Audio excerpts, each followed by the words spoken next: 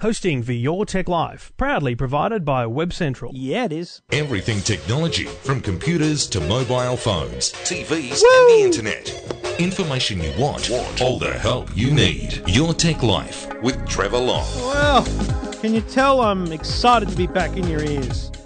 Right there, shooting into your ear canal thanks to those little earbuds you're wearing.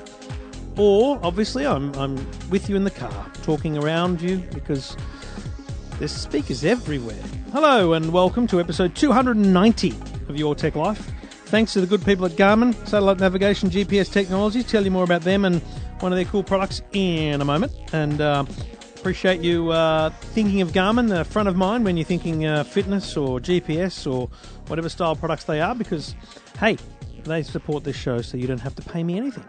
I'm not going to send you an invoice for listening. I did take last week off. I hinted at episode 289 that I might not be back the week later. And you know what? I had a great 5 days with the kids, cruising around, driving around. But for anyone who's a parent, just to be clear, my wife stayed home. I was exhausted. 5 days with 3 kids, mentally exhausted. Not physically, really, but mentally exhausted. So when I came home, I went to bed. So I didn't want to record that night. So I hope you allow me that indulgence. And we're back and running. And my goodness, what a cracker. The board is full of calls. We're going to talk NBN. We're going to talk computers, routers, Gmail, domain names, Wi-Fi, TVs, drones. They're all there. And if you want to be part of the show, jump on the phone, 1-800-157-157, or go to the website, eftm.com.au. Or you can jump on Twitter, at Trevor Long, and also at Your Tech Life. Now, we're going to talk cleaning, we're going to talk drones, we're going to talk a bunch of things, but cleaning's the first one I want to talk about. I got delivered toilet paper by a courier. That seemed a little excessive to me, but so be it. That's how it was. But it was to promote a new app. They also sent me a little bottle of, which I'm assuming is water. Actually, I should check. Oh, no, it's something else. It smells. Oh, my Lord, what is that? Eau de Home, it says. Oh, it's not good. That'll go in the bin. Cleaning stuff, basically, because a new app has launched. Now, I must say, I take as read the things I get sent as being factual, and I guess I didn't read deeply into when it launched or officially went on the App Store. I was talking about this app called WhiZZ, WHIZZ, and I was talking about it on 2UE today, or with the producers at 2UE of the show I'm on, and they were going, we've interviewed them several times, March, April. So it's not new, but it's the first time I've heard of it. So it may be the first time you've heard of it. It's essentially a cleaning service called WhiZZ. And they are looking for cleaners. They vet the cleaners. They check the cleaners are good at their job, and they put them in a database. And you, as an individual user, can download WhiZZ, the app, and request a cleaner.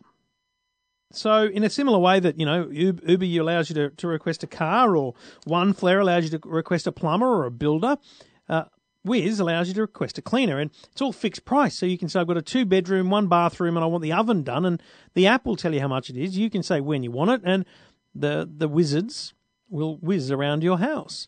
A very cool idea. And one of the other things is, if you don't use a cleaner regularly, if you just have a massive party, well, you can get a wizard. I can't believe I'm saying it. You can use the WhiZZ app to get someone in to clean the house for you. So I actually think it's a cracking good idea, a bit of fun. I'd love to know whether anyone's used it or is thinking about using it. And I'd also love to hear whether anyone is in the cleaning game and whether this becomes another outlet for you to get work. Now, I was explaining this today. It's not really just about the customers. It's about the people that are in the cleaning game allowing themselves to be to get extra work. So let's say you're a casual cleaner who just gets work through word of mouth or flyers or advertising, whatever. There are days where you might not have back-to-back jobs. So why not put yourself out there to be part of the WhiZZ network and be a cleaner? They say it's 5-star hotel quality service. It's a fixed price. It does seem a tad expensive, but I think that's because you're getting quality. So it's not your local cash job. It's a proper business. So it has to compete that way. It's very interesting. But look, bit of fun. An app that can clean your house, or at least book someone to do so. I'd love to know what you think. WhiZZ is what it's called. WHIZZ. More info on that at EFTM.com.au. Your Tech Life with Trevor Long. And thank you for listening. Thank you for downloading. Anytime you want to get in touch, just go to the website, EFTM.com.au, which Jason did. G'day, Jace. G'day, Trev. How you going, mate? Good, buddy. How can I help you? Oh, I know you're a bit of a drone fanatic and you love your drones. A bit. It's become an obsession. In fact, Jason, I'm going to launch a new website just about drones. That's how much obsessed I am with it. Fantastic. Well, anyway, what's your question, buddy? Well, I just want to know, what's a good drone to get that someone who's obviously never flown a drone before? I understand that can be a little bit difficult at times. And but basically want like a decent camera on the thing, decent range. So I'd probably say not a cheap drone, but not an professional drone, somewhere in between. What would be a big question though? Is what do you mean by cheap and expensive? Oh, I know, that's right. I know some of the professional drones are in the thousands of dollars, but I just want to know what would be a good starting point for a good drone. The problem I've found, and I will continue to investigate over the days and months and years, because it's going to be a problem for us in the drone space. It's a big gap between the bottom end and the top end. And so I'm just compiling a list right now because we're going to hopefully do a profile on the Today Show. But, you know, there's a couple of $100 for a drone, and they're great fun. And you know what? They do teach you the basic principles. And look, if there's a pilot listening, please don't hate me. I'm just talking the basic principles of drone flight. But, you know, I'm not going to use yaw and pitch. I'm just talking going up, going down, going forward, going back, and spinning the drone around, which is basically how I fly. I want to go up, I want to go down. I want the thing to move to the left, I want the thing to move to the right, I want the thing to move forward, back, and then I want to spin it around so it's looking in a different direction. For me, that's the core to learning how to fly a drone. And you can do that with the little $200 Parrot mini drone, for example. You could sit in your lounge room and use your iPad or iPhone to learn those basic controls, okay? But the video that you get on those is poor quality. It's not stabilized because it's shaking wherever the drone shakes. If you go up to, say, a Parrot Bebop, which probably is, I would think, your lowest entry outdoor drone. You're looking at $600-700. It's got a camera on the front which does stabilize in a relative way. It will fly to 50 meters or so with no great problem. How far away it will fly is restricted purely by the Wi-Fi range, so you're really not going to get further than 50 odd meters away from yourself, maybe 100. And in high wind it will just be beaten around and it'll throw against a tree and you'll lose it. So that's my problem with people that are going to buy those ones, is it's not going to do the kind of video that you might see me doing. It's not going to do the range that I'm able to get with the DJI Phantoms. That's the ones I was looking at. And it's a huge gap, between getting a Parrot Bebop and a DJI Phantom, because a Phantom 3 Advanced is, with video and all that kind of built into it, is $1,500 or so. But here's the beautiful thing. I think the aftermarket for drones is going to be excellent, and I think it's a great place to start. I worry a little bit about the second-hand market, because obviously I sold my first drone, the Phantom 2, on eBay, and I feel very comfortable about my sale. I offered training to the person. I've no issues with that, but sometimes, you don't know where it's been flown, you don't know how it's been crashed, or you don't even know if it's going to fly. So I think second-hand is a risk, but you could easily get a drone today for $600 or $700 second-hand to be your first drone. Yeah. Now, also, do you need some sort of a license from CASA or something like that? I'm just doing a little bit of looking around. And what sort of stuff are you looking to do with it? Oh, look, I wouldn't mind taking some sort of aerial photographs, of a building site or something like that. So I understand there will be some restrictions towards that. There are restrictions, and they are very simple to understand in my view. As a private individual, you can't fly more than 120 metres in the air in a kind of metro area. You can't fly within 5 kilometres of airports. You can't fly over populated areas, buildings, homes. You can't fly over busy parks or where there's sporting events on. You can't fly within 30 metres of buildings and cars. they're your kind of core principles. And the critical one is you can't use it for commercial purposes. So if you're flying it over a building site to do an analysis and charge a fee for that, then you're in breach. You'd need a license. But they're going to change that.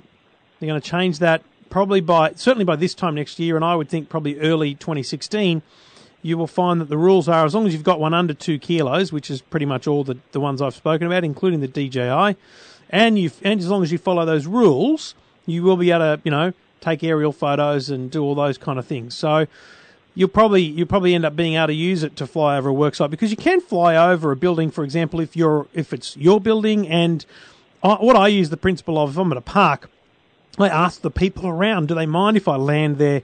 So I'm kind of getting their consent. And so there's it's a bit of a grey area, but fly smart, do the right thing, you'll be okay. Yeah. Yeah.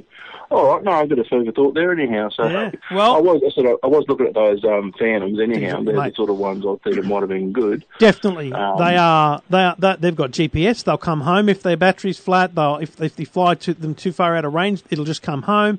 There's a bunch of very, very good safety features on those, and I imagine in 2 years from now they'll be able to detect things around them and all that kind of stuff. So now's the time to get into it, I think. And even if you have to go second hand, if you can find a dealer selling second hand, I think that would be the best bet. Yeah. All right, no worries. Thanks for your time. Good luck, mate. Thanks for getting in touch, and happy flying if you end up getting one, mate. I look forward to seeing your website.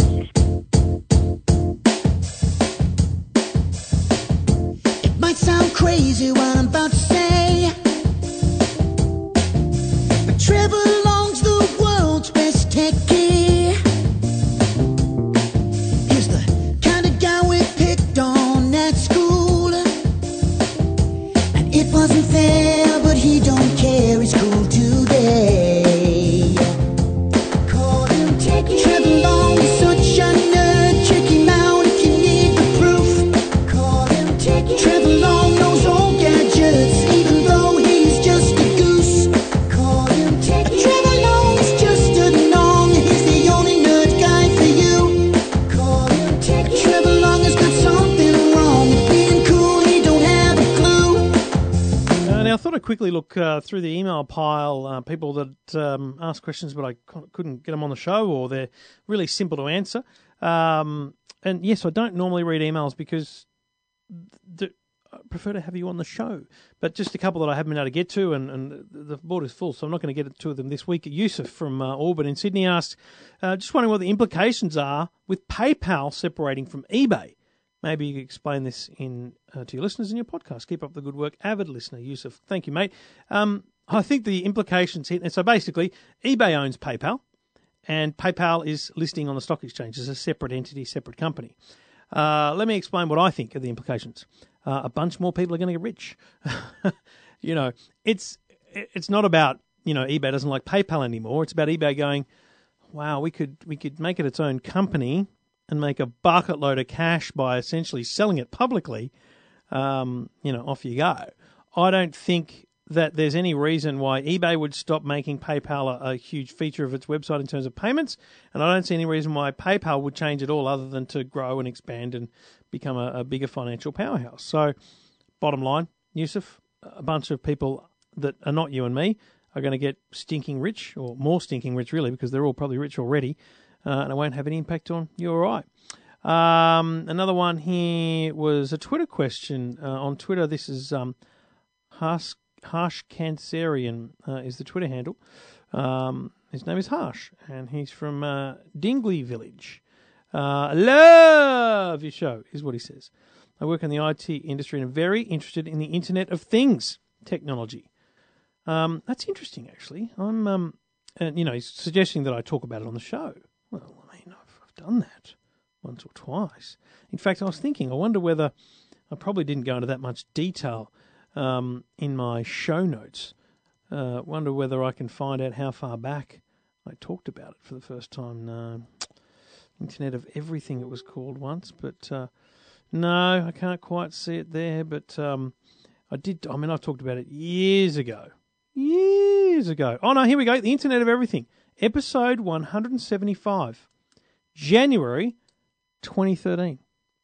So I'm ahead of the game there, my friend, ahead of the game. I talked to the people from Cisco about the Internet of Everything, which is now known as the Internet of Things, IoT. So yes, I will continue to talk about it. You've got great. Internet of Things is everywhere now. I mean, my front door is part of the Internet of Everything. My net cams, the Netgear Arlos, my light switches. So there's a lot out there. So there is a huge potential in this space, and I'll be sure to try and think about more ways to talk about it coming up very soon. So thank you for your email and your tweet. And you can tweet me at Trevor Long. Clive, just listening to one of your recent podcasts, you talked about about times when you find it hard to get the show done. Although I must say this never shows, which is a great testament to you. I guess it's too easy for podcast listeners like myself to take for granted the hard work done by show creators. Thank you, Clive. I appreciate you hearing that and understanding what I was getting at. It's just one of those things I was thinking. I think it was coming up to the 500 shows or something. I was kind of getting a bit retrospective and emotional. And, I still am. I still, love sitting here chatting to myself every week. But it makes a massive difference when there's just a full board of calls here to talk to. There's a bunch of emails. I go through quiet times and you're But anyway, Clive also said, I've been listening to your shows for maybe 4 or 5 years, a highlight of the schedule. I listen to many others, including WTF from Mark Maron. And I recommended it when Robin Williams passed away, and he recently had Obama on. That was a good one too.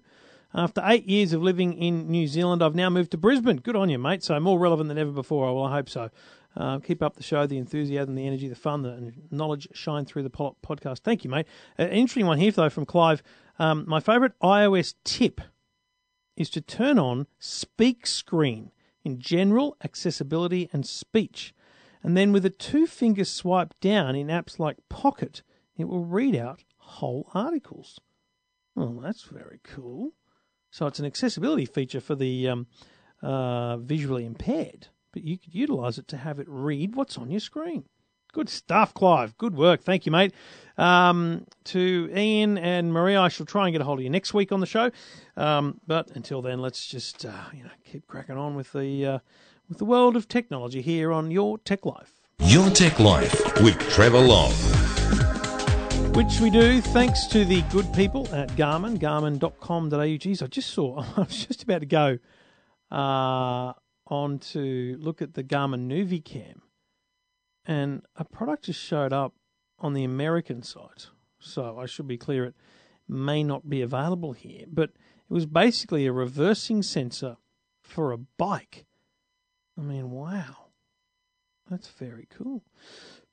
But anyway, there's some great products coming out from Garmin. They've got the Fashion Signature Series for the Garmin Vivo Fit products for the fitness trackers. They're making them bling as anything. But the NuviCam LMT, the Garmin NuviCam, $499 is the recommended retail price. You'll find them at all good retailers. This is a all-in-one 6-inch premium navigator with built-in dash cam and driver awareness features. There's detailed maps of Australia and New Zealand, integrated dash cam, continuously recording your drive and automatically saves files on impacts, forward collision warning alerts you if there's cars too close ahead, or lane departure alerts alert you if you're drifting off the road or into oncoming traffic, and Garmin Real Vision displays a camera view when approaching selected intersections and destinations. That took me by surprise. I was travelling down to someone's house in Maroubra, and it switched to a camera with a kind of arrow on it. It was very weird, very cool. But also it has those, I've talked about them plenty of times before and haven't actually used them much, but it has the real guidance. So I was driving somewhere again, down at Maroubra when I was navigating to this person's house, and it said, turn right at the KFC. And it didn't tell me a street or it was very cool. So I was able to look for the KFC and know that was where to turn right. So the Garmin NuviCam, top and great value, great product, everything all in one. Dash cam and sat nav, everything you need. The Garmin NuviCam from Garmin. Check it out at garmin.com.au. You can get in touch anytime you like. Call 1-800-157-157 or go to the website eftm.com.au. G'day, Francis. Hi. What can I do for you? Sorry, I just wanted to, first of all, thank you very much for your program. Oh, good on you, Francis. Thank you so much. And what can I do for you? All right. Now, the first thing is I'm looking at buying a new router. A new router modem was what I was originally looking for. Yep. Because we've got a 2-story house with concrete. The current router modem does work, but it drops in and out. Right. So the Wi-Fi signal drops in and out? Yes, that's right. Okay. In particular spots. Yep. Okay, so the AC3200, the Nighthawk, Nighthawk X6, that's right, was recommended. But then I didn't realise that it was only the router part, and I still had to keep my modem. Oh. And it's more an aesthetic thing. Yeah, totally. What sort of internet do you have? Have you got ADSL, cable? How does your internet get into the house? Yeah, ADSL2. Okay. And the modem router that I've got at the moment is actually quite large. It's a Sagecom. Mm-hmm. Well, so your biggest problem, you were recommended the Nighthawk X6, not by me, obviously, but someone else, and I can support their recommendation entirely. That was it. Yeah, that was at Harvey Norman. Yeah, good one. So Netgear are a sponsor of Two Blokes Talking Tech, but I do have a Netgear Nighthawk myself here on the desk. It's beautiful, and there are several other products. D-Link, Belkin, Linksys have different products that are very similar in their performance and style, but let me tell you the good news. Your biggest problem was you didn't want a modem and a router as 2 separate boxes, right? That's right. Well, you need to go back to the store and you need to tell them, listen, little Johnny, you didn't recommend the right product for me. What you want is the Netgear D7000 Nighthawk. Okay? Oh, okay. Now, the D7000 is a modem router. Great. Okay. So around the back, you can see the the plug for your phone line. It's ADSL and VDSL, which is the kind of one of the other potential NBN technologies. But bottom line, it is a modem router which will give you the performance of the Nighthawk in terms of Wi-Fi networks and routing, and it'll do your internet connection. Now, who's your internet with? It's with Optus. Okay, because one of the kickers to replacing the modem, one of the reasons I always keep the modem in place and just put a router in for people is because it's actually a pain in the bum to configure the modem to work with your internet connection. So you want to do some research before you pull the plug on the current one. Do some research on the Optus website and maybe talk to Optus and ask them what settings do you need to put into any generic, but if you can give them the model, router to ensure that you can get connected to the internet. And then when you go through the WIZZ setup process, you should be fine to get yourself nicely connected to the internet with the Netgear D7000 Nighthawk. And I can tell you, I just went to the Netgear website. It's $428 at Harvey Norman. It's $399 at JB Hi-Fi. But the Netgear website's great because it actually gives you links to all of the kind of retailers. It's $398 at Bing Lee. It just gets better. If you shop around, you'll find the right price, and that will cover everything you need. Okay, now you frightened me a little bit with having to configure it. Well, look, it's important. You need to know that. I didn't want two items because I thought, I've got to look after the modem. Well, it is configured, the current one, but then having to look after something else in case something goes wrong. Look, let's call it an hour of research. Let's call it half an hour on the phone to Optus to learn and write down what you need. Let's call it half an hour on their website trying to find the settings. 2 hours of extra effort, and then it's part of the setup process of the device no matter what you do. And you are good to go. And you're like in 5 years from now, that 2 hours is nothing. Do you know what I mean? So don't let the daunting task of configuration put you off, okay? Yeah, that's true. And the more often you do it, the better you get at it. Yeah, exactly. And look, I'm gonna say to you, definitely spend some time on the Netgear website because I've just clicked on a couple of links to online retailers as opposed to bricks and mortars, and you'll find it even cheaper again by some remarkable amount. I'm talking mid 300s now instead of the 420 at Harvey Norman, for example. So. Okay. Well worth checking out. Okay, well, that's really good because it would have taken me a while with a salesman to get somewhere like that. So that's great. Just make sure you are getting the right product, because I've just clicked on a couple of links and one of them was the R7000, which is not a modem router. So just make sure you're getting the D7000. And I guess the way to tell that you're getting the right product will probably be having a look at the back of it. And the back of it will probably have a very clear phone line, plug. That's the big difference. All right? Right. Okay, well, thank you very much for that. Good on you and good luck. Thank you. Thanks for getting in touch, and you can get in touch as well, just like Francis. Just go to the website, eftm.com.au. Talking technology without the jargon. Your Tech Life with Trevor Long. Thank you for listening. Thank you for downloading. Let's keep cracking along with calls. G'day, Rob. G'day, Trevor. How are you? Good, buddy. What can I do for you? Trevor, I've been lucky. I've been on the wireless 3G network now for some time, and I recently got the NBN installed. The NBN? Hang on. Yes. Now, your location appeals to me because you're out in the Riverina. You're in Yenda. How have you got the NBN out there? Wireless NBN, is it? Yeah, it's wireless. It's fixed wireless, and it flies. It really does. I'm getting up to 42, 45 megabits per second. Now, that for me is really quick because I've been... What would you have been getting before? Did you ever have ADSL or only ever have 3G?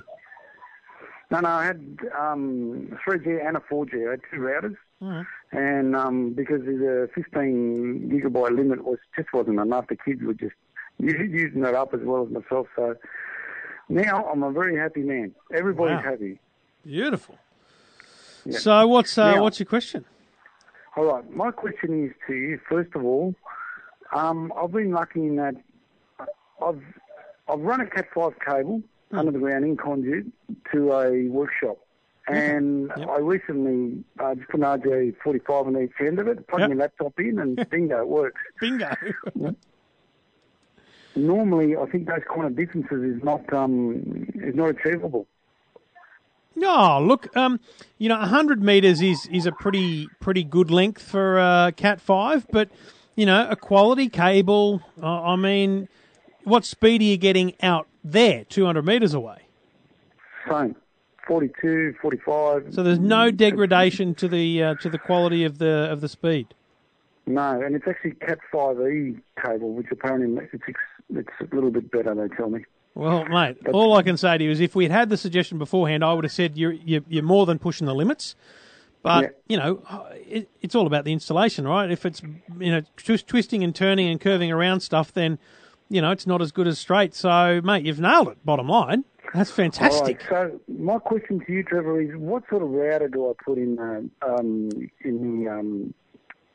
shed? In the man cave. Workshop? You see, hang on, let's just go back a step. You've got the NBN installed in the house. You've run a 200-metre plus cable to the man cave, and you're going to put a router out there. You're in the Riverina on the NBN. You're basically doing better than I'm doing in the bloody Metro Sydney. This is an outrage. Anyway, look, how big's the shed? How many cars would you fit in the shed? Give me that. 18 by 20 metres, something like that. It's a big shed. Bloody hell. Look, any router's going to do the trick because it's a single kind of open room, and even if there's barriers in between, it's not brick, and you're not going to have interference issues. So any router would do the trick. I wouldn't stress too much about it. I would just be looking at getting whatever solid AC quality, because you want to put in the latest technology. So put in an AC router. But you don't really need to go to the lengths of having a Nighthawk with 3 networks and all that kind of stuff. You really just need a single or dual band router. I would get one of the early kind of AC dual band routers, and I think you'd be very happy. Okay.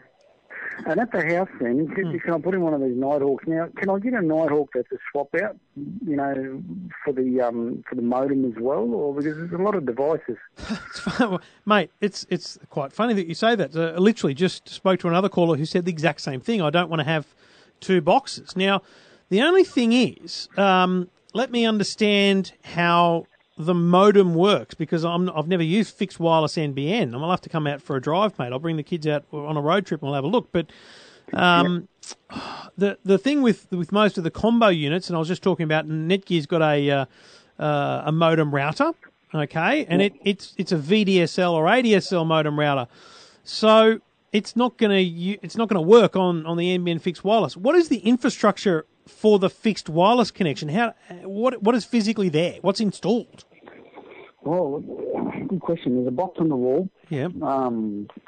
And then from there, there's just an Ethernet cable that runs to the Telstra modem router. And in that Telstra modem router, is that where the SIM card is for the NBN, or? Well, you know what? I don't even know if there is a SIM card. All I know is that the NBN put in a box, Trevor, and it's on the wall, and then from there you plug your routers into it. I wouldn't mind betting, and the place to look is probably the Whirlpool forums, but I wouldn't mind betting that box, that Telstra box, is just a router. It's just a Wi-Fi router. I think so. I think you're right. It's not a modem at all. No. So basically, in that box on the wall is the modem, and that's the bulk of the kind of NBN work, and then it's just an Ethernet cable running to. So okay, on the back of the Telstra box, how many? What are the ports on the back of that Telstra modem router that you've got? So there's 4 ports, 4 Ethernet ports. And then is there one other one that says Ethernet, internet? Yep. That's correct. And well, mate, it's just a router. I'm almost certain. Do you know what you do?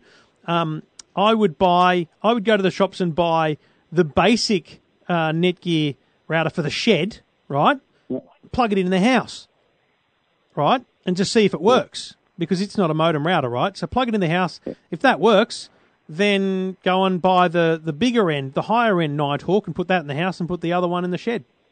Yeah, it seems like a pain. The only thing I've noticed, though, is that I've plugged also my phone line into this Telstra router. Oh, hang on, that's a good point. Now are going through there, which is also posing another problem, and I'm sure other people have got the same issue, is originally when I went to the NBN, they told me that I'd be able to put the phone line through and that the alarm system would go through as well. But you need a battery backup. But then in the end, when they came out to install, they said that's not the case. You cannot have an alarm. And I don't see why. You know, the back-to-base type alarm thing where it dials out. I don't see why. Because it's VoIP. Because it's voice over the internet. It's not really a proper phone line. Look, that's the only. So in the back of that modem is your phone line plugged into that Telstra modem as well. Yeah. Yeah. Right. My gut feeling is it's more than just a router. It's a little bit of a magic box so that it can do the telephony. Oh, it's literally not an area of expertise of mine. Happy to admit that. Yeah. I might send your call to the NBN and ask them what the situation is, because see, you're not tied to anyone or anything. You're obviously getting your service through Telstra. You don't have to use their router, but I'm guessing that router has some technology in it that does the phone, the telephony, the internet, and everything. So you might have to go with 2 boxes. But let's ask the question of the NBN and find out, okay? Yeah, because the phone line, if I can abandon it, it would be much cheaper for me. I don't really need it if it works. Now, I've just plugged in a couple of days ago a UPS to keep everything alive to see what would happen. And I'm getting a good 45 minutes to run the NBN, the router, and the telephone. So for 45 minutes, I mean, the alarm's going to definitely skew the system is definitely going to dial out. I'm just not sure if it's the right thing, but I tell you it doesn't work. But anyway. Yeah. Look, I think it's worth asking the question just for my edification, let alone anything else. So let me ask the question. Yep, go ahead. Oh, sorry, no, I'll ask the question of the NBN. Just pull the phone away from your mug a bit. It's kind of distorting and muffling on me. Was there one other question, did you say? There's one more question I'd like to ask you, totally unrelated to NBN. I want to be able to put a camera that talks directly to an iPad. Is that possible without a router, without actually having to buy a router to do the network for the camera? How far away has the camera got to be? It's 20 metres, and where I want to use it is actually in the field. I want a camera that's got that's watertight and use it in machinery, in harvesters and things. I want to be able to put those cameras in around harvesters and just have an iPad that will receive the footage. So you basically have the iPad in the cabin, and you've got cameras on like the four corners kind of thing, or on the roof, whatever. Correct. For extra view. Great question. I can only think of ones that utilise a Wi-Fi network as the way of communicating with each other. Leave that one as a question without notice. Obviously, if anyone's listening can think of something well worth getting in touch. Most of you know what I'd be researching? Baby monitors. That's the kind of technology that you want, and they're getting to that stage where they're just brilliant like that. But most of them connect to a Wi-Fi network and then have an iPad app. But the other issue you've got is power, powering the camera on the harvester. Yeah. Because most of them are going to want to plug into the wall. I certainly don't mind going through a set of batteries, every day to be able to run a camera, to have that versatility where there's no wires involved. But that's a good idea about the baby monitors. I thought about reversing cameras. Reversing cameras. Most of those would be hardwired though to a video input rather than to an iPad. Yeah. Don't know. Tough one. Yeah. Check out the baby monitor. See whether you come up with anything, mate. I'll Google it. Thank you. Now that I've got all this speed, it won't take me very long. Oh, you're killing me. All right, Rob. Good on you, mate. Thank you, Trevor. Always good to hear your podcast. Thank you. Thanks, mate. Much appreciated. And if you want to get in touch, no matter where you are, even though I'm envious of people with the NBN, you can still get in touch. Go to the website, eftm.com.au. And you're listening to Your Tech Life. Get in touch anytime you like. Go to the website, eftm.com.au. G'day, Cheryl. Hi, Trevor. What can I do for you? This TV of mine that up until about 6 weeks ago was fine. And then one night, in the middle of the night, 3 o'clock in the morning, I live on my own, I heard this voices. Then I saw a light in my lounge area, and I came out and the TV was on. Sounds like the story from a horror movie or, some sort of a haunting, doesn't it? Well, I thought, oh, God, someone's in the house, and I don't even know they're here. And no, it turned out to be the TV. And so it's been going on all this time, but only at night. So hang on. So at night time, the thing just randomly turns itself on? Exactly. Almost without fail every night? Every night.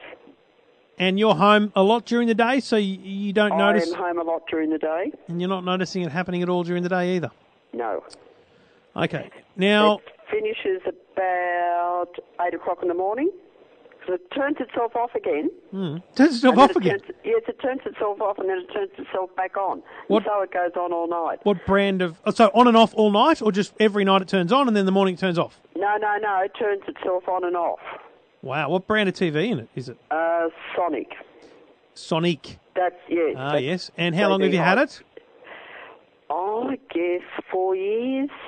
Oh, that's a pain, isn't it? Oh, it's just... So you're not going to get any help, are you? No. Wow. And I did Google it, and they're referred to Samsung TVs as having this problem, but mine's not a Samsung. And sometimes, you'll understand this, I'm not very tech savvy, I have to use two remotes, right? So the first remote, when I turn the TV on, has no signal all over the screen. Then I have to pick the other remote up, which is the Panasonic, and that is the hard drive that I record on. Sure. Now, when it does turn itself on at night, sometimes I just get the no signal, and sometimes I get the picture. Right. Well, I don't. I'm in bed. This is happening. So, now, look... I have absolutely no idea why it's doing it. Here's what we'll do, though. I'm going to say to you that, given that it's kind of a glitch, not a kind of a wear and tear fault, I think even though Australian consumer law probably came into place after you bought that TV, I think it's most likely a question of statutory warranty. I think the television should still perform as it originally did. I took out an extended warranty when I bought it. Oh, gosh. Well, no, they're a waste of time. Oh, I thought you'd say that. Yep, no, I just feel for you because you shouldn't have. Right. I'll make the point again, not just for you but for everyone listening. Extended warranties are not required because when you buy something today, certainly it doesn't. It still applies back when you did, but certainly today, when you buy something, you're covered under Australian consumer law, and what that law broadly says is that the device should perform as it's expected to for a fair period of time. So in 3 or 4 years, a TV should still work. Unless you've been bashing it about. So, you should have rights to go to the manufacturer and seek redress. Now, I reckon it's a very interesting problem. I wonder whether it's a simple software upgrade. And the thing I will do for you in the first case is I think I've definitely had contact from the people at Sonic before. I will get in touch with them and I'll put them in touch with you to say, what can you do? And they might know about it and they might fix it for you straight away. Otherwise, if they don't fix it, you'll get back in touch with me and you'll let me know that you've had no help and we'll see what else we can do to help you, okay? Do you think that it's a power surge sort of thing? Because it's only happening at night when there's not as much power being used. I mean, it just doesn't make sense. No, I know. If I'm honest.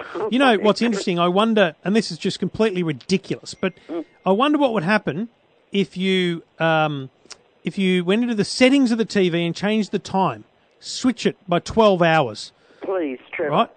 Please. I wouldn't know how to do that. Oh, come on. Take some time. Would not. Do it tonight. You'll be fine. Press menu on the remote control and just buggerise around. The remote control for the TV or the remote control? For the television. Right. Only for the... So there's a couple of things I want you to try here before I go off to Sonic. Tonight... Do you turn the Panasonic DVD or hard drive recorder off at night or you just leave it on? No, I leave it on, I think. Okay, so tonight I want you to turn it off. But I don't know, I can't do it because I won't be able to turn it back on tomorrow. Press power on the remote control. No. I turned the TV power off last week and when I turned it back on the next day, it wouldn't come back on immediately. I had to wait about 10, 15 minutes for it to come back on. Well, how do you turn it off at night? Just with the remote, off. No, that's what I'm saying. So tonight, I want you to press off on the remote control for the hard drive recorder. Yes. And on the TV. Oh, okay. Okay. So what might be happening is that the remote, the DVD or hard drive recorder might be trying to wake it up or something. You never know. It might be sending a signal to wake it out of its sleep, right? So let's power off the hard drive recorder tonight and see whether it turns on. If it still turns on tomorrow, I want you to sit down with a cup of tea and I want you to spend some time relaxing but going through the menu. Press menu and just look through for settings, look for setup, look for those kind of things and see if you can find the time, date and time. And go in and use the arrows on the remote and change it from AM to PM. So, and then leave it for 24, 48 hours and see whether it starts turning on and off in the middle of the day. Right. Oh, okay. And doesn't turn on at night. All right? Because then we know it's a software bug. Okay. And while you're fiddling around in the settings, just if you notice anything about factory reset, okay, remember where it is. And in a couple of days, if you haven't solved the problem by changing the time or turning off the hard drive recorder at night, I want you to do a factory reset on the TV. Okay. All right, so there's 3 things to try. Tonight, turn off the hard drive recorder. Tomorrow or the next day, change the time on the television. Yes. And if that doesn't work, do a factory reset on the television. Okay. All right? I will try. Good luck. Certainly will try. Don't be dismissive. Just do it. I took the batteries out of the remote a That's couple not of weeks going to ago, help. thinking that That's not still going to turned help. itself. No, it's not going to help. No, it didn't work. All right, I want to hear back from you once you've tried those things, okay? Okay. Good on you. Trevor. Thanks for getting in touch. Bye. And you can get in touch as well. Just go to the website, EFTM.com.au. Trial and error, you see, people. We've just got to try things. Don't be dismissive. You can do it. I know you can. Don't tell yourself you can't do it. You tell yourself you can't do it, you definitely can't do it. Questions, comments, problems, anything about technology, just get in touch. Go to the website, EFTM.com.au. G'day, Gavin. Yeah, hi, Trevor. Hey, mate, what can I do for you? Look, my wife is starting a small business from home, and she's looking at setting up a website. And I'm the IT assistant for this venture. So, yeah. So she's looking at setting up probably a website, registering a domain, setting up an email address and that sort of thing. And I remember a while ago you talked about registering a domain and then using Gmail. And I just wanted to get you to recover sort of how all that hangs together for us. Mate, it's so easy. Search for Google Apps, okay? That's what it's called. Sounds silly these days, I think, and they should rename it.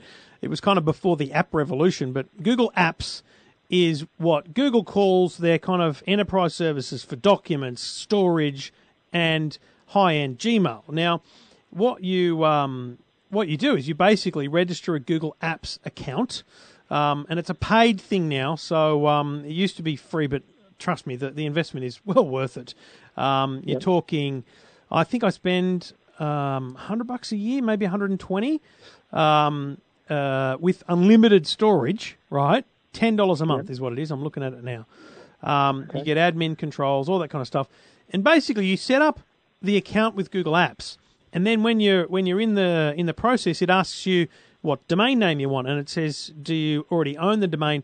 I don't know if Google's selling domains in Australia yet, so you might want to buy the domain separately. Just go to GoDaddy or Melbourne IT. Doesn't matter at all. As long as you buy the domain and you've got the control of the domain, then they ask you for this kind of verification. So you verify the domain name. And all you do is you either update the DNS settings or you put a simple page up on the website and you put a bit of code in it. And you verify that you own the domain name. And from then on, when people email you, it's, Jeff's wife at jeffswifecompany.com.au, and they never know. They never have. Perfect. Sorry? That sounds perfect. It sounds like, should be Gavin, though, of course. Pretty easy. But, that's right. But the simple thing is that it's professional looking. Like, I drive up the Pacific Highway in Sydney every day, and there's this place in Roseville, on the right-hand side as I'm driving home, and it's, I don't know, like an interior store, and they've got a Big Pond address on the window. It just frustrates me every day because it looks so unprofessional. And for the very simple fact that, you're going to set up a website for it, right? So, I don't know, go to WordPress, set up a website, put a simple page up, put a logo up. You've done all these things. It's a very small investment up front. You're talking, $150 is going to get you a domain name. It's going to get you hosting for a couple of months. It's going to get you started on Google Apps. And you already look more professional than a bunch of other people because you've got your own website, simple one-pager. You've got professional email, and no one ever knows the difference. And the great thing is you can have multiple domain names. So if you do register a .com and a .com.au, you can put them all in the one account. I think I've got 15 or 16 domain names all running through my Gmail account. And essentially, if you put the first part of my email address in at any of those domain names, it comes to me. It's just so good. That sounds perfect. Sounds like a pretty simple solution, and as you say, without a lot of work, you can produce something that looks pretty professional, which is just what we're after. Yeah, I mean, look, WordPress is the way to go for websites these days. I just don't know why you'd do anything else.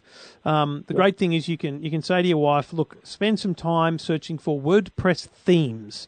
So she can go away and look for a theme that she really likes, and the theme... never go for the free ones. Always spend $50 to $100 on a theme because then you're getting quality, you're getting a bit of support too. But once you register a WordPress site and you put a theme on top of it, it automatically looks professional. Then you just update a few things like the name of the site, a logo or an image, and it looks like you've spent $10,000 on the website. So sounds great, mate. So easy to do, mate. So easy to do. Right. Thanks very much for all your help, Trevor. All right, mate. And don't forget also. I've got some work. With the Google Apps account, you've got cloud storage set up there, so she can save files on that, so you're not having local computer storage issues. She can share those cloud files with clients or friends or whoever they are. So there's a bunch of advantages to using the cloud for all those services. Very good. Thanks very much, Gav. I'll check back in with you when it's all set up, and I'll let you know how I went. Good on you, Gavin. Thanks, mate. Thanks for getting in touch. Cheers, mate. Bye-bye. And you can get in touch as well. Just go to the website, eftm.com.au.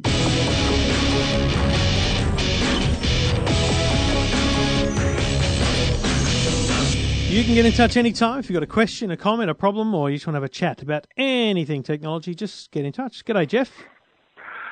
G'day, Trevor. How's it going? Good, buddy. What can I do for you? Oh, I've just got the consistent problem with Wi-Fi, which seems to be a common problem with a lot of your listeners. Yeah, no, it is. Well, I think it's because we're using the internet so much more and for such robust things that it's showing up more. I think we always had the problem. Well, maybe you're right, but hopefully you can help me with mine.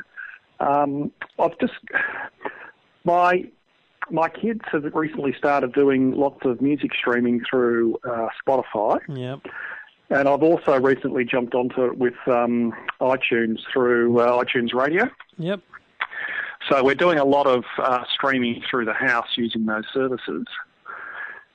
And the problem seems to be that through the Wi-Fi, we're not getting consistent control through our devices streaming music. So what? Let's talk about your setup. What have you got? You've got a dual band or single band router. What have you got? Yeah, I've got the one you recommended a couple of years ago. Actually, I've got the Nighthawk dual band router. Nice. And we've got Telstra Big Pond as the ADSL. ADSL. And now, do you know what speed you're getting from Telstra first and foremost? Yeah, I think it's about 7 megabits or whatever you call it. Wow, that's slow. Down, you realise? That's downloading, and very about slow. 0.7 up. 7 down, 7 up? 0.7 up, I think. Oh my lord! Wow, whew. That's very slow. Are you in a rural, regional area? Well, fringe of Melbourne. I wouldn't call it rural. Okay. But that's what we're at the end of a long street, so maybe that's all the copper can carry. And a long way from the exchange, I'm guessing? Well, I'd guess so. I don't really know where that is. So, I mean, that's your number one issue for a start. But a 7 meg, if you were consistently getting a 7 meg connection, that should handle probably not multiple video streams, but certainly several audio streams. But I guess the bigger problem is how that internet degrades via your Wi-Fi network. Now, how far away, for example, is the Apple TV from the router? Well, that's a good... maybe 10, 15 metres. Oh, okay, so it's not that far. So you shouldn't be seeing massive degradation. And when you're using the Apple TV, for example, what would be the issues that you see? How does it manifest itself as a problem? Well, it's when you're using the iTunes, you use the Apple Remote app. Right. So quite often when you're using that, it just stops working. So you can't, you press to change songs or whatever, and it just doesn't seem to work. So what about when you use just the Apple TV remote? I mean, I know it's crazy, but does that make a difference? Well, when we use it for movies, it's fine. We never seem to have a problem. And hang on, so using but with a movie you don't really interact with it much using the remote app, would you? Well, that's what I was thinking. In that, I go to my my PC and I've got the movie. I select play and it goes to the Apple TV and we watch on the TV. It's fine. But with the music, because you're out and about, and you want to control it and change songs and whatever. Yeah. And it just seems to sometimes works and sometimes doesn't. Well, the problem is it's all about kind of diagnostics, right? I think the issue, the number one thing you need to find out is whether or not it's the use of both the phone for the remote app and the internet for the Apple TV at the same time that's causing the kind of the clash. I'd be interested to see whether if you didn't use the remote app and you only used the actual Apple TV remote and you had to run back to the room or whatever, but and you changed the song and whatnot that way, whether or not you noticed a difference, because that it seems really strange because you're not using the internet. You've got a full bandwidth network at home. There shouldn't be congestion between sending a remote signal from the phone to the Apple TV. That just doesn't sound legitimate to me at all. There's not bloody hard to diagnose. Obviously, my life is all about trial and error, so I'd be interested to see what happens when, all the kids are out, on a Sunday morning, and you're doing the music streaming then. Like, minimise everything you can, get everyone off their devices and try and isolate the issue a bit more, because really everything you've got should work for those, like, the issue you talk about with the Apple TV remote app and your Apple TV streaming music is almost insanity. It just doesn't make sense that it would be a problem, because even the slowest internet on earth, it should still work. If the music's not stopping, it's the remote control that's not working, if you get me. Right. So I feel like you need to isolate which device in your home is causing the problem, because that big thing that I learnt about the Wi-Fi networks from Patrick Lowe at Netgear was that I say regularly that your Wi-Fi network is only as fast as the slowest device on it. So could it be that one of your devices is actually causing the whole network to slow down? So power everything off, right? Power the Apple TV on, have the phone on, and the Wi-Fi, that's it. See what happens. And then kind of one by one, turn things on, bring them back into the network, and just see whether you can isolate the thing a little bit better. All right, I can give that a go. Is it possible that, my phone is connected to the 2.5G band and the Apple TV is connected to the 5G band? Does that make any difference? I'm controlling from one band through to the other? No, it shouldn't, because really the communication between the Apple TV remote app and the Apple TV itself is really kind of a local network connection. It sees everything as just another device on the network. So that shouldn't be a problem. More likely a problem is that the Apple TV network is being ridiculously slowed down by other devices on it. Yep. So, move everything to the 2.5 except the most important devices and see if that also affects your quality of service. Yeah, okay, I'll give it a crack and let you know. All right, mate, good luck. Okay, all right. Hopefully that helps in some way. It doesn't happen all the time. That's the problem with it. Oh, yeah, so hard to replicate too. Yeah. Yeah. All right, well, try those things and trial and error, mate. Trial and error is your friend. Okay, all right. Good on you. Thanks for getting in touch. Okay, thanks, Trevor. Thank you, and you can get in touch as well. Go to the website, eftm.com.au. Jump on Twitter, @TrevorLong or @YourTechLife. Lovely to hear from you all the time, and you are listening to Your Tech Life. Oof, I'm exhausted, are you? That's a big show. I think I've made up for last week. What do you think? I didn't mention earlier, and I did hint to caller Jason. I am launching a new site called Drone Away because I think we need to focus on the drones a bit. I love them; they're good fun. So yeah, I'm going to launch that soon. I've got a logo being designed right now on an online contest. If you follow me on Twitter @TrevorLong, you'll see links to that contest. I'd love your votes and thoughts on the logo. That'll be probably Wednesday, Thursday this week. I'll put that out, but. Yeah, all happening on that front. So I look forward to you telling me what you think about that. If you want to follow the Twitter account @DroneAway, if you're into drones, that'll be where you'll find a bunch of great news and info about drones, anything you like. So get on board. It's all happening. Thanks to the good people at Garmin Satellite Navigation GPS Technologies. Thanks for listening. Thanks for downloading. We'll be back next week on Your Tech Life. We'll play it again. Sing along. Might sound crazy what I'm about to say, but Trevor Long's the world's best techie. You love this bit. He's the kind of guy we picked on at school, and it wasn't fair, but he don't care. It's cool today. Call him techie. Trevor Long is such a nerd. Check him out if you need the proof. Call him techie. Trevor Long knows all gadgets, even though he's just a goose. Call him techie. Trevor Long's just a nong. He's the only nerd guy for you. Call him techie. Trevor Long has got something wrong. Being cool, he don't have a clue. Get in touch. Say good day @TrevorLong on Twitter. Thanks for your company. Talk to you next week.